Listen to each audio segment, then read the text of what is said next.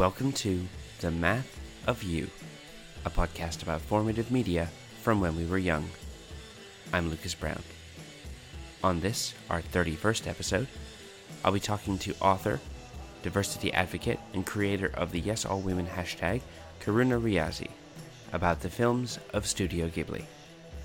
Along the way, we discussed the precedent-setting power of Sailor Moon, how to have a scoundrel hero without making him a shitty dude, and the cultural juggernaut that is My Neighbor Totoro. We'll finish the show with a signature cocktail, and let you know how you can become a guest on The Math of You. Editor's note: I don't quite know what happened with the audio on this episode. My audio came out okay, but Kay's one had a persistent hiss and hum all the way through it. I tried to fix it myself, but no dice. I even tried to isolate the track and send it off to local audio wizard and former guest of the show, Joel Turner, but even Joel had to admit that the audio was jacked up. Hopefully it's not too bothersome. We'll be back to our normal stellar audio quality next week. We join this conversation already in progress.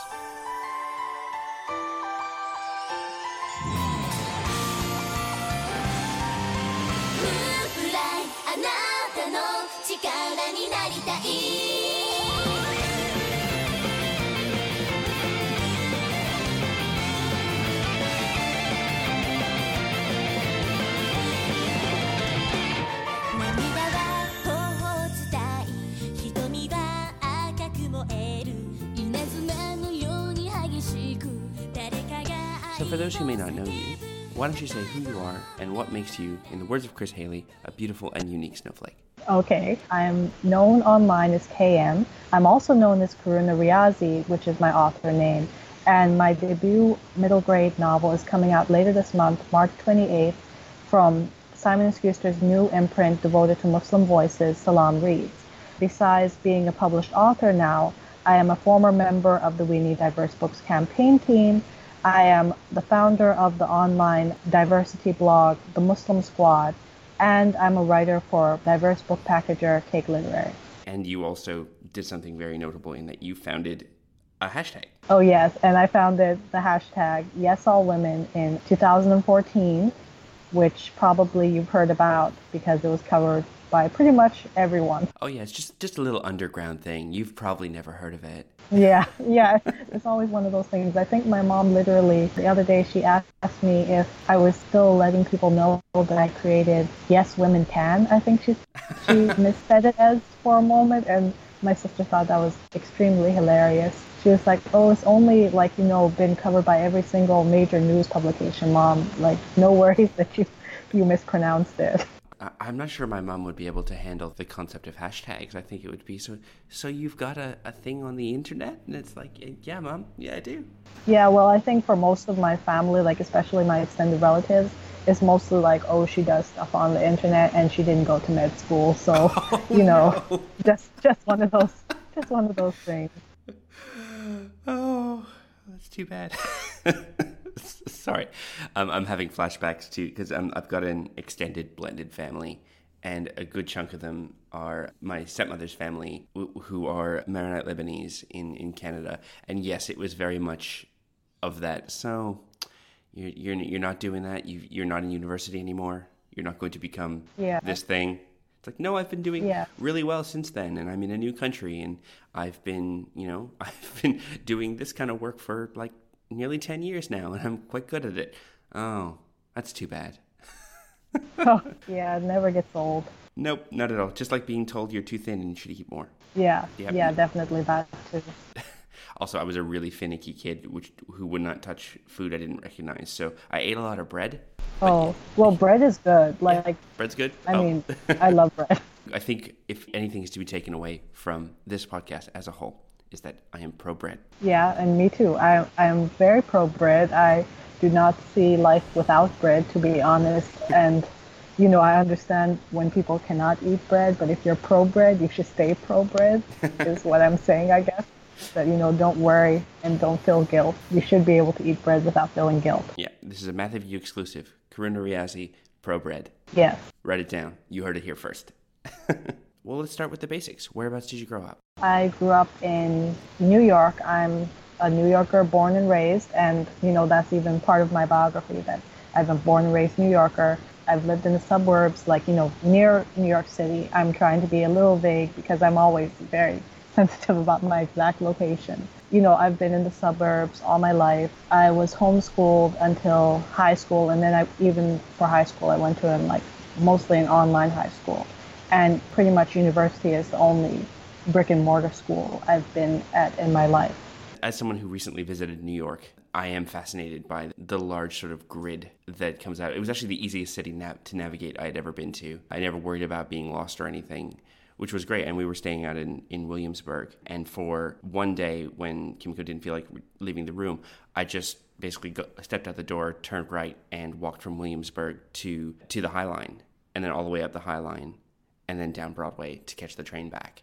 And yeah, so I really got to see a solid chunk of New York. And it's really interesting. I thought it was something that people were like, oh, it took you all that time to do that. I'm like, well, yes, there's lots of things. I kept turning down alleyways and looking into little shops and things. So it's really cool. Yeah.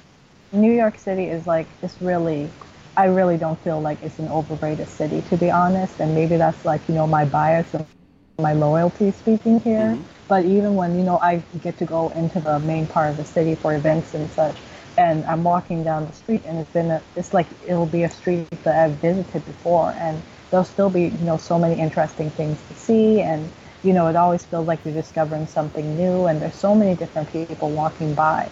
It really feels like you're like in an incredible place.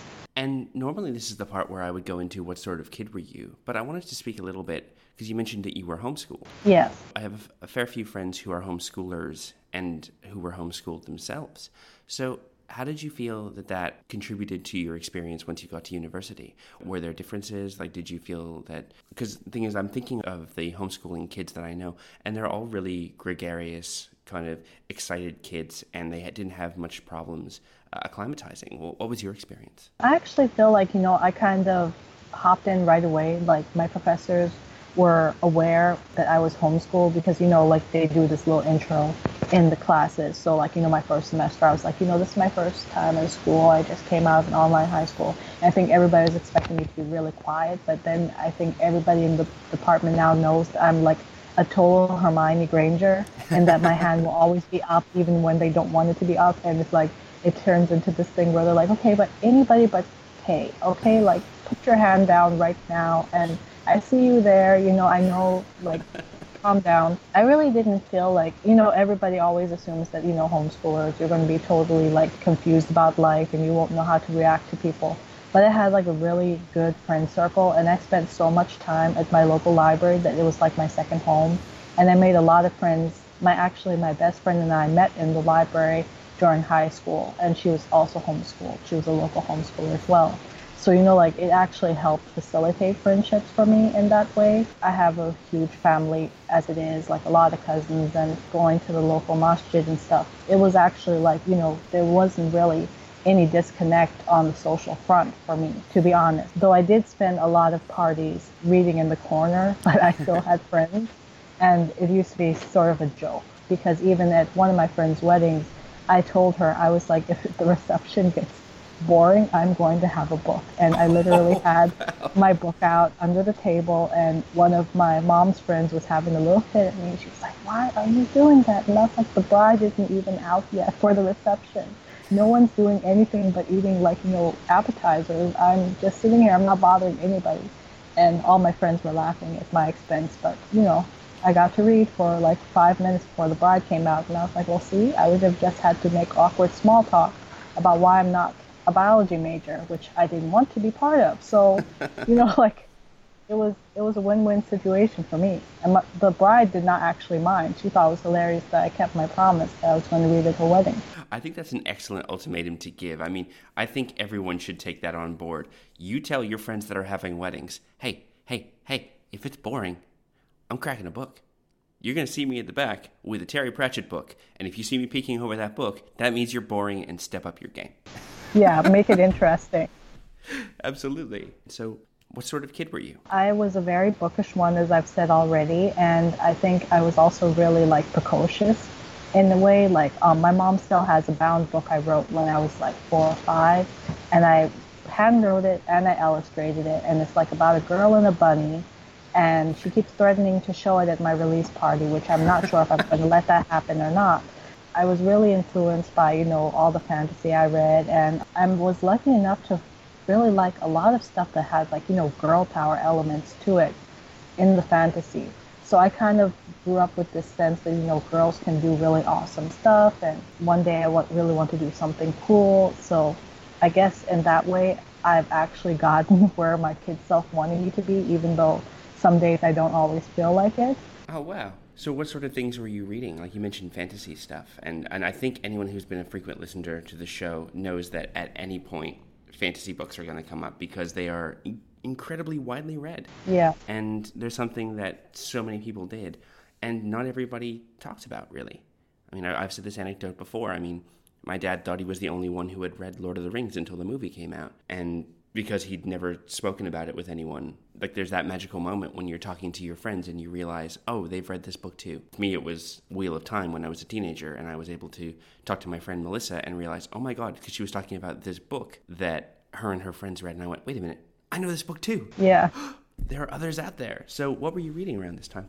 I mainly remember Lloyd Alexander, Diana Wynne Jones. Howl's Moving Castle is particularly formative for me because I think Sophie Hatter, she was like, so snarky and awesome that she kind of reminded me of myself. I'm told I'm really candid by my family members. I can be really blunt when I want to be. And Ella Enchanted, Gail Carson Levine, that was like really, really formative for me. Like I remember even coming up to my mom and I narrated the whole book to her, like, pretty much that was how much I loved it. I kept just coming back and recounting to her, like, what was happening. I think I didn't read Lord of the Rings until like early high school, but that was another one too. I think that's kind of formative for everybody on some level. And then outside of fantasy, like, I think the usual sort of like, really beloved heroes like Anne of Green Gables. And I think Anne also spoke to me because, she was very fanciful and she had these big aspirations to like, write books. So I think that was another reason why, I really felt close to her. And I pretty much, really went for stuff that was like, really witchy heroines who like saved the day or heroines who wanted to write. It was kind of like, self-fulfilling prophecy, I guess. Yeah, totally. And I forget because when I was growing up in Canada, the CBC was constantly running the Road to Avonlea TV series. It was... Oh, yeah, I love that series. Yeah, it was on all the time. It's to the point where someone will mention it and I'll go, oh, wait, it was that thing that was on literally all the time. And I used to get teased at my workplace because, as you can hear, I have a Canadian accent, which is less harsh than it was when I first came to Australia 14 years ago. But people would ask me to say, I'm sorry, Anne.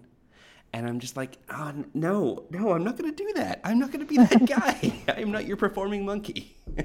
Oh, my goodness. Yeah, and it's like, come on, say it. Say the line. I'm like, no. I'm sorry, Anne. Oh, boy. Now, in your initial lead up to this episode, you said you wanted to talk about Sailor Moon. And I've had guests talk about Sailor Moon before, but what was your Sailor Moon experience? Well, I think I watched Sailor Moon. Actually, I think I first got introduced to Sailor Moon when we went to visit family friends in Canada. And the daughter of the family, who was, much older than me, because I think she was in high school at the time and I was really young, she had all the, English dub Sailor Moons recorded. Oh, the Deke dubs, yeah. So she ended up, like, when she went to school, she was like, you can watch my videos. So I was, like, pretty enchanted by this anime because I'd been introduced to anime, like, with Studio Ghibli, which I'm going to talk about, I guess, in a little bit. It was kind of like, there's this anime and there are these really awesome, really pretty girls who are very smart at school and, really are really tough. And they're really devoted to each other. It was just really awesome to me, and I think I got hooked. Interestingly enough, from the time I was little, I could not stand that dub. For some reason, it's still just like one of those things that I've actually gotten into fights with the official Sailor Moon Canada Twitter account online. I don't know, they always appear. I never tag them, but they always appear when I say I don't like the dub, and they're always like, you are insulting Canada by not liking the dub. I'm not sure how it gets complayed that way, but every time it's like it's some sort of skirmish with them. You're fighting a good fight. But, I just never liked the dub, and then I ended up getting access to the sub version, and I was actually doing a rewatch of it until school got in the way, and it was still just pretty awesome to me. I think when I was younger, I was really drawn to it because of Ami, who is kind of like my Sailor Moon patroness, if you could say it that way. Like, she's on all my social media and stuff, Sailor Mercury. I was about to say, I was going to ask which Sailor Scout were you, but I think based on our earlier conversation, I'm like, yeah, she's going to be an Ami Mizuno. Yeah, yes, definitely. I would say that. Like, I was really, even as a kid, I was like, okay, there's this girl who loves to study. She's really smart. She's the really, like, brainy one of the bunch. And not saying the other girls aren't smart, but like that's who she is. And I was just like, well, if there was anybody I wanted to be like, it was her. So I think that's how she pretty much ended up being like, the person that people associate me with when we have Sailor Moon conversations. And two of my friends have even sent me little figurines of her. One of my friends just sent me one of the Funko Pop ones. Oh, cute. That I have on my study desk, which is really, really sweet and awesome that people associate her with me now and like find ways to find traits in me from her, which is pretty cool. See, I think Ami Mizuno would be very well pleased to be at your study desk. Yeah, I hope so. In close proximity to a math book. Oh yeah, well, I mean, I'm an English major, so there's like mostly English and psychology textbooks there, but I think it still counts. I think you're right. There's a new dub that's recently been released by Viz, which is, I'd say, categorically an improvement on the Deke dub, because the Deke dub, part of it was that they weren't really sure what they were adapting, especially in some of those early episodes, where they would almost completely recut episodes, and then you get weird stuff like Artemis being the most Canadian voice I have ever heard. And also it's just a little bit strange. And while it is exceptionally formative for a lot of people, I think you're getting kind of the watered down view. And you're right, either going to the subbed version or maybe the new dub, you're getting a fuller experience. However, I'm just going to throw in there, just from, as someone who's revisited it fairly recently, with the subtitled version, you're also getting a much weirder show. Yeah, actually, in a way. Like, episode 2... You've got Umino flipping a teacher's skirt and her screaming, "Now no one will marry me." That caught me off guard. I was not expecting that. Yeah, I actually know which one you're talking about. Yeah, it's a weird one. Yeah, I don't know if that can be like, chalked up to cultural differences and like, the jokes and stuff sometimes, but like overall, I think that, the message still stays. And I also like how they, try to talk about, different aspects of growing up a girl and, how you feel. And sometimes I must admit that, looking back and having Usagi, like, worry about her weight so much, like, that's something that, when I was younger would have, like, hit me more painfully than now when I'm, like, used to it. Still, I think, every formative media, when you start looking at it, you're going to start seeing things and be like, oh, wait, I didn't remember that one. But I'm really proud that I'm kind of like the Sailor Moon ambassador to all the younger girls I know. Like, I got my neighbor hooked on it, and she actually somehow binged the whole series last semester. Like, it felt like it was just a few weeks, and she was like, I'm done with that. Do you know anything else I can watch? And I was just like, wait a minute. You're done with that? She's like, yeah. And I started watching Crystal, and I was just like, okay. All right, then. That's good. Yeah, Crystal's gotten really good, apparently. I started on the first season and kind of dropped off. Yeah. But yeah, apparently season 2 and 3 are really good. This is my confession. I still have not watched Crystal. So I know I need to, but I just haven't had the time. I started watching Crystal because I went back and downloaded this huge file, this torrent of actual like TV rips, which means they're all terrible, low quality, in order to get the Deke dubs, because at the time they weren't available on DVD yet. And so I went and got these old ones, and of course watching it at like 196p on a big TV is not great. It looks really rough and strange. So then Crunchyroll had a thing where they're like, oh, free month, and Sailor Moon Crystal has just debuted, and you could watch it in HD and it looks pretty. And I loved it for 3 episodes and then just dropped off because, like you, things got busy. And a lot of people complained that the animation was not as smooth in that first season. Like, there was a lot of floating eyes and weird errors. But they fixed that by the second series, and apparently it's gotten a lot better. It's much closer to the manga, apparently, than the anime. Yeah, I've heard that, and that's made me really excited to watch it. But just a matter of time, I guess. I did make time last month to watch Yuri on Ice because I didn't want to get spoiled.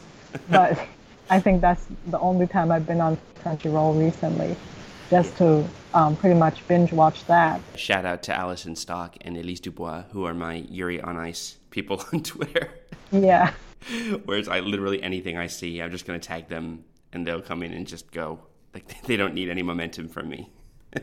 Yeah. It's funny you mention the different aspects of girlhood or growing up a woman in Sailor Moon, because I've had a lot of people talk to me about specifically Sailor Jupiter and the idea that she is the toughest and the strongest and the most physically capable, but her hobbies are what would be considered traditionally feminine. And a lot of people took from that the message that you can be strong and tough, but also be, ostensibly girly if you want to be. And then you've got Ami, who is, as you mentioned, extremely smart and very dedicated to studying, but she's not really shamed for that at any point in the series.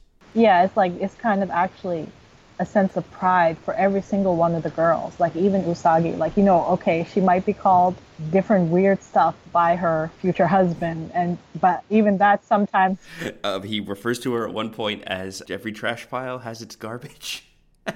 Yeah. Darian, what are you doing? Sometimes, his insults could be kind of like, well, I guess you can just read him as being very petty. Like, that first half a season, I feel like.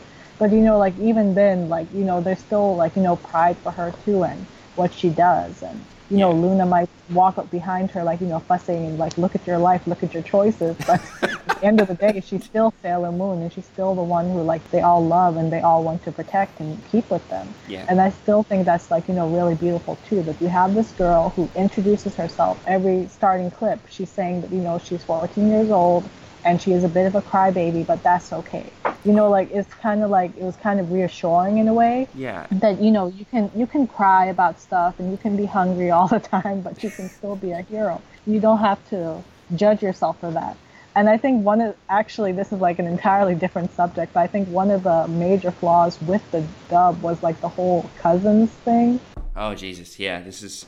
Yeah, it was that was another denial, I think, of one aspect of growing up, that it was just I honestly I don't know what went on there, pretty much, but I'm glad that, when people see the sub, they can be like, oh, they were not cousins actually after all. They were saying affectionate things to each other. That means they're a couple. Yeah. So, I'm glad for that too.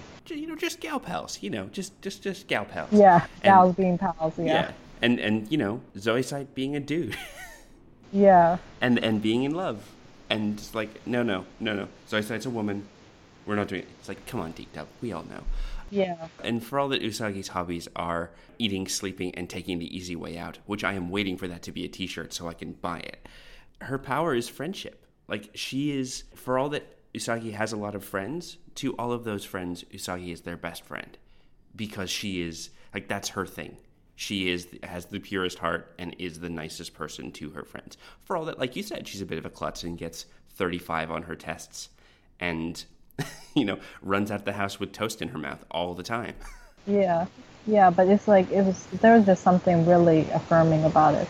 Yeah, totally. And so you mentioned earlier that you originally wanted to talk about Studio Ghibli films. So why don't we start there? What was your first introduction to Studio Ghibli? My parents used to check out My Neighbor Totoro for my sister and I. I feel like we used to dominate the library copy when it was on VHS. And I was 4, and my sister's 2 years younger than me, so she was 2. And we used to watch that, and we used to really feel intimately with the characters, because Sasuke, she's the oldest one, and Mei is the younger one, and they're running around in the house, and they live in the countryside, but we live in the suburbs, so sometimes it felt close enough. It's a big sister having to look after her little sister, and they're seeing all these incredible magical spirits around them and worrying about their mom who's sick, and it was just a really formative part of our childhood. I can still sing the songs from the original English dub, and if anybody's listening who has not seen My Neighbor Totoro, please do not watch the Disney version. Please try and find the Fox version, because if you're going to watch a dub, that's the best one, and the Disney version ruined it. And I think that's kind of agreed upon, that the Disney version should be forgotten. But that was my first film, and I was just pretty much, I think at that point we thought that was the only movie that had ever come out of that studio, and Hayao Miyazaki was pretty much our household hero. So then I think a few years after that, my dad checked out Spirited Away, and that was no way, I'm skipping ahead.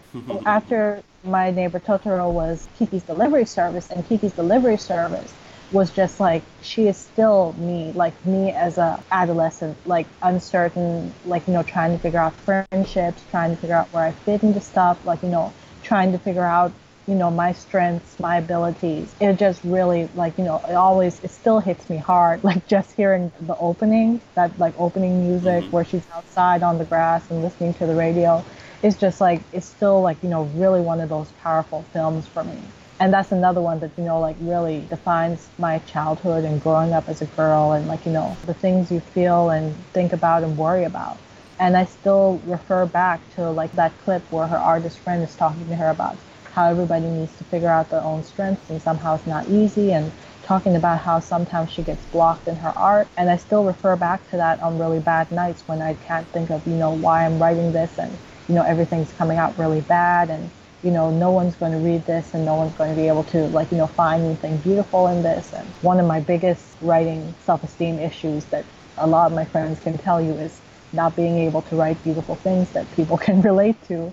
So a lot of that film really hits home for me. So like those were the two major films I think that my sister and I grew up on. Yeah, specifically the song from My Neighbor Totoro, that do do do do do do do do do do.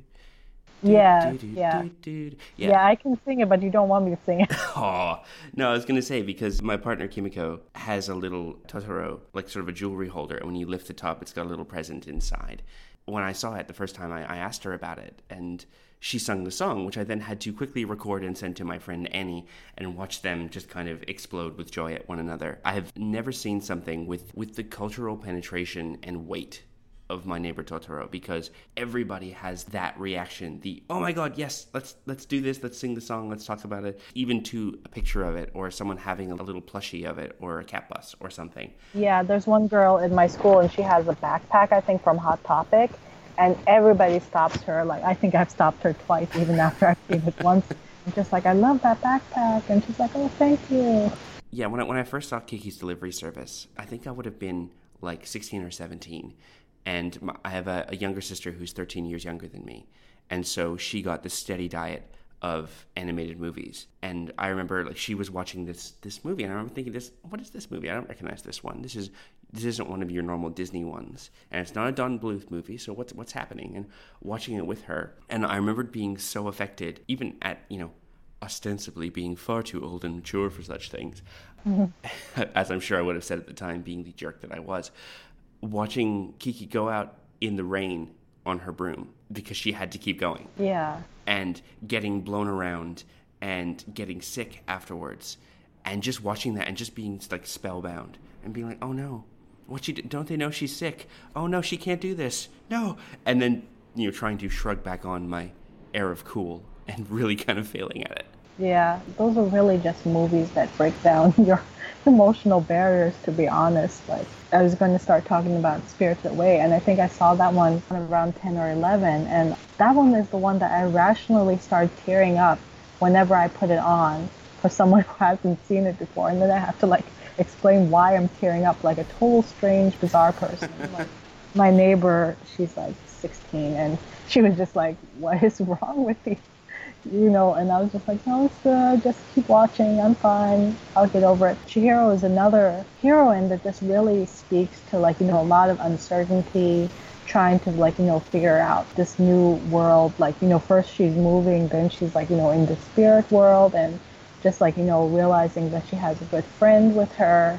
And I don't know, it was just like one of those really beautiful films. And that actually was the film that became kind of the extended family favorite. Like my cousins have all watched it hundreds of times, and we have inside jokes about their reactions to it and stuff like that. It was just another one of those that, really just touches me and actually really inspired me in terms of my writing around when I first started really seriously, writing beyond my kid ventures. It used to be that thing that, I would look back and I'd be like, am I as proud of this as I would be if I, had been part of working on something like Spirited Away? Can I write something amazing and incredible and exciting, but also heartwarming like Spirited Away? Something that I still look back at a lot. It's kind of like, one of those things that you hold up and you wish you could create something like that. I think in the last 10 years or so, there's really been a resurgence of Studio Ghibli, especially when it comes to, like, I think all of them were released on DVD in those white cases, and there was the one big box which now needs to be added to thanks to the magical world of Riazi and Ponyo and things that had come out, where these things started to get a much broader release than they had at one point. And I think that's attributed to a lot of people like yourself having these extremely strong attachments and wanting to see these things recognized. And really, I think the wider film community accepting that A, it's not just an animation ghetto, B, it's not just this weird Japanese movie, it's that these are beautiful and striking and groundbreaking and have a lot of universal storytelling that hit with a lot of people. And so again, it's that idea that you are not the only one who enjoys this. This is a thing enjoyed by a lot of people. And especially, I think Spirited Away is one of those ones where it's often held up as not just that, oh, it's a nice movie or that it's a good movie. It's that this is an capital I important movie. Yeah, it really is. I mean, I could say that everything from that studio is like really just like, you know, beautiful and powerful in their own ways. Like even the purportedly last movie from Miyazaki, The Wind Rises, I've spent most of it crying, but sometimes I just think of those opening lines that the wind is rising and we must try to live. And I think about it a lot, you know, when there's like catastrophes going on in the world and you just have to keep going on like normal. And, you know, you just have to keep trying to figure out what it is that you want to do and who you want to be. And, you know, pretty much every single movie that I look back and watch, even the ones that are not technically under the studio because they are before their creation, you know, some of my heart goes out to them too. Like The Castle of Cagliostro, which is like Lupin the Third. I don't know why I love that one, but I just love it a lot. My friend Annie, who I mentioned before, at one point we were just hanging out and she's like, I'll come over and I'll bring some beers and we'll watch a movie. And I'm like, okay, cool. And so she comes to my house and I'm like, okay, well, what do you want to watch? You know, I've got a bunch of stuff. We've got Netflix, you know. And then she's like, I've brought this one. I'm like, what is this? Like, okay, are we watching this? And Annie previously had brought me a bunch of sort of really random anime. Like the last thing she had brought over, it was Midori Days, which is where a local bully gets his right hand transformed into a girl that likes him, and he has to then... Oh my God. I've never heard of that one. It's so weird. It's so strange, where he's got this essentially little hand puppet girl who talks to him and has a crush on him, and he has to go through life hiding her and still trying to maintain his bully reputation. It's so strange. So I was expecting strange things from Annie when she would just bring me some random DVD over to my house. So then she brings me The Castle of Cagliostro, and it was nothing like I expected. Although it does have my favorite moment where Lupin just decides to tell physics to be damned. And a woman's falling off a tower, and he runs down the tower next to her and springs off the tower and catches her, and they hit the water okay. And I had to rewind it twice to go like, wait, what? What just happened? I think part of why I love that movie too is like, you know, how noble he is for being Lupin. Like, you know, he still has a sense of like, you know, wanting to protect her and like wanting to remind her that she's strong too. She has worth too. Like, it was just really like, it was actually fun, but it was also one of those things where I wasn't like, I don't know, I'm really bad with like my feminist brain, but I get jarred out of stuff so badly. Sometimes it was one of those things that I could like, you know, appreciate the characters as well. And I think another movie that is not a Miyazaki movie, but The Cat Returns. I don't know if you've ever... I know of it, but I haven't seen it, so please go ahead. The Cat Returns is about this regular Japanese high schooler girl, and she ends up saving this cat she sees in the road because, you know, she's very sweet like that. And it turns out the cat is the cat prince of the cat kingdom. And by saving his life, he's like, you know, you're going to be repaid for this. And so she's like, you know, well, that was weird. That cat talked to me. And, you know, but she's going about her life. She has a crush that's unrequited. And, you know, she has a lot of worries. And then it turns out that the cat king wants her to come to the cat kingdom and marry the cat prince as a reward for her deed. And then it becomes like, you know, really complicated. At that point, it becomes complicated. It's pretty complicated to start. But it's just really a fun film, particularly because she starts seeing, you know, how much of a awesome person she actually is. She's very kind and she gets rewarded for things, but she also sees good deeds that she did in the past coming back, you know?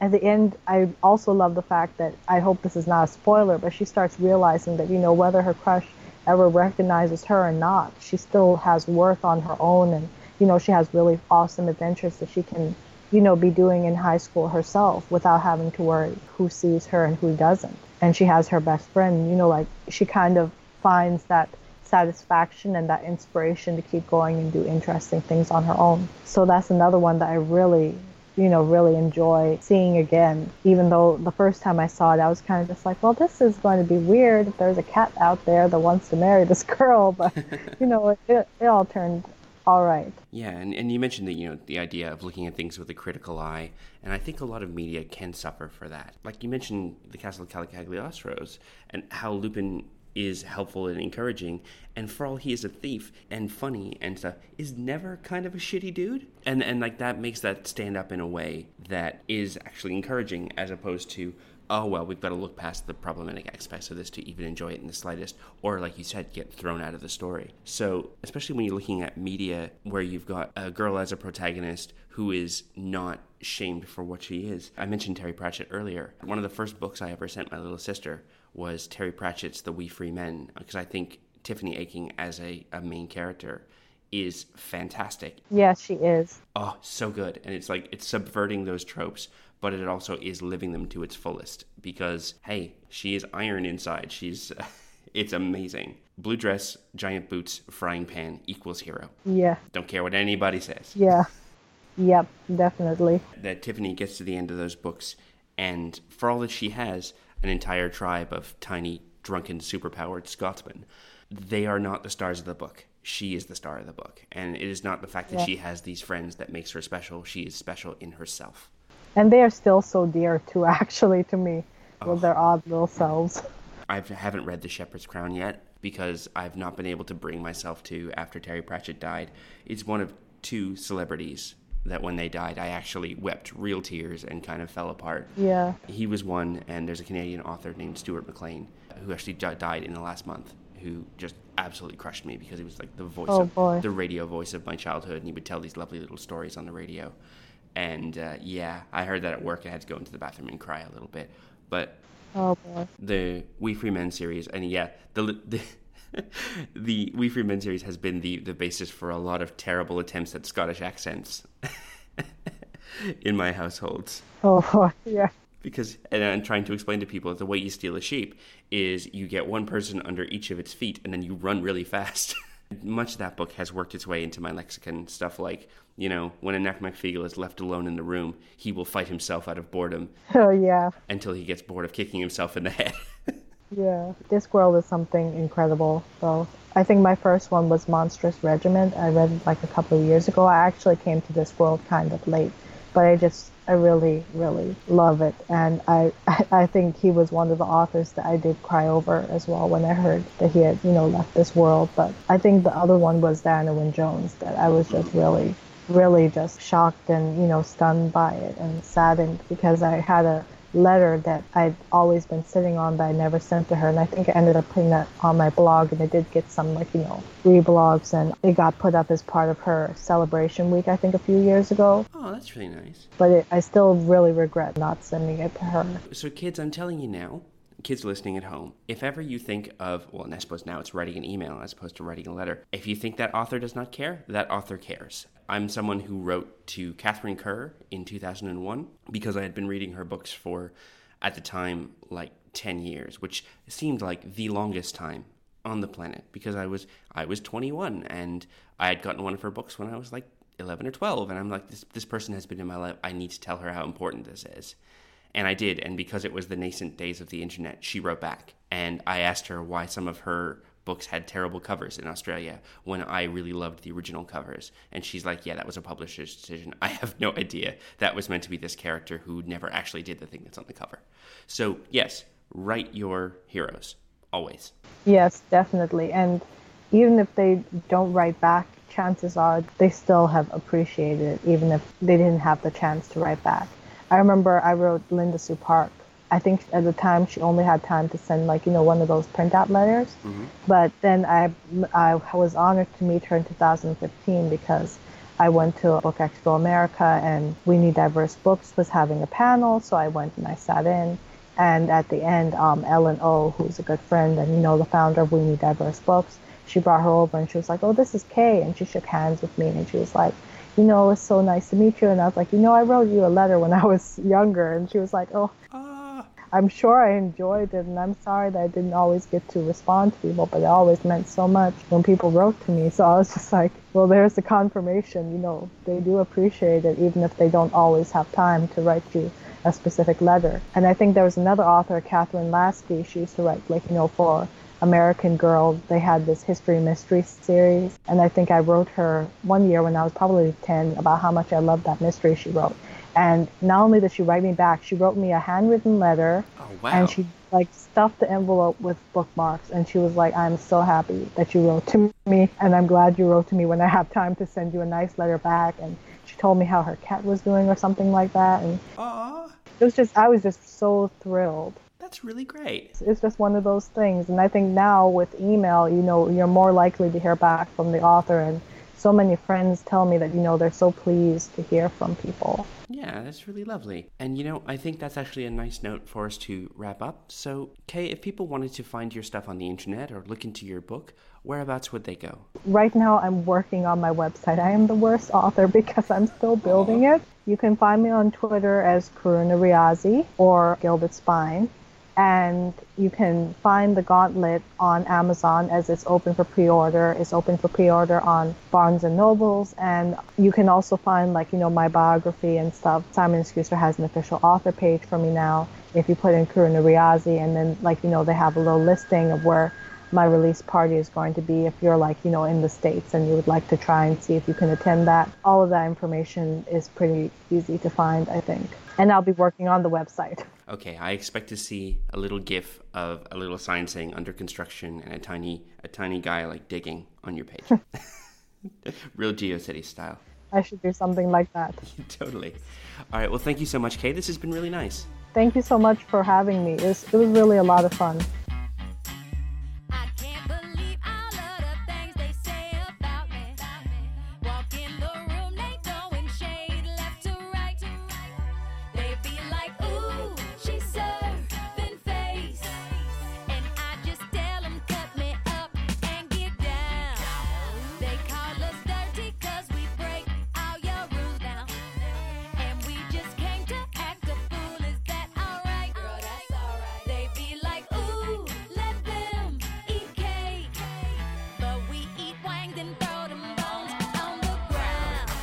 Thank you to Karuna Riazi for her time. As Karuna doesn't drink, I've prepared a mocktail to her exact specifications, which were something with coconut water. I'm sure we can arrange that. I present the Coconut Chihiro. Start with half a lime. Cut it into 3 wedges and put it in the bottom of a heavy bottomed glass. Use a rolling pin or a muddler to squeeze the juice out of, although don't completely pulverize the lime. Take a handful of mint leaves, hold them in your palm, and clap your hands sharply before dropping them into the glass. Add half a teaspoon of sugar and muddle again. Add 3 ounces each of coconut water and sparkling mineral water. Stir to combine and serve. And if you are the kind of person who needs to add alcohol to stuff, I'm just saying, it's a little bit of rum away from being a mojito. What a pretty beverage. Be sure to take care of it, dear. Enjoy.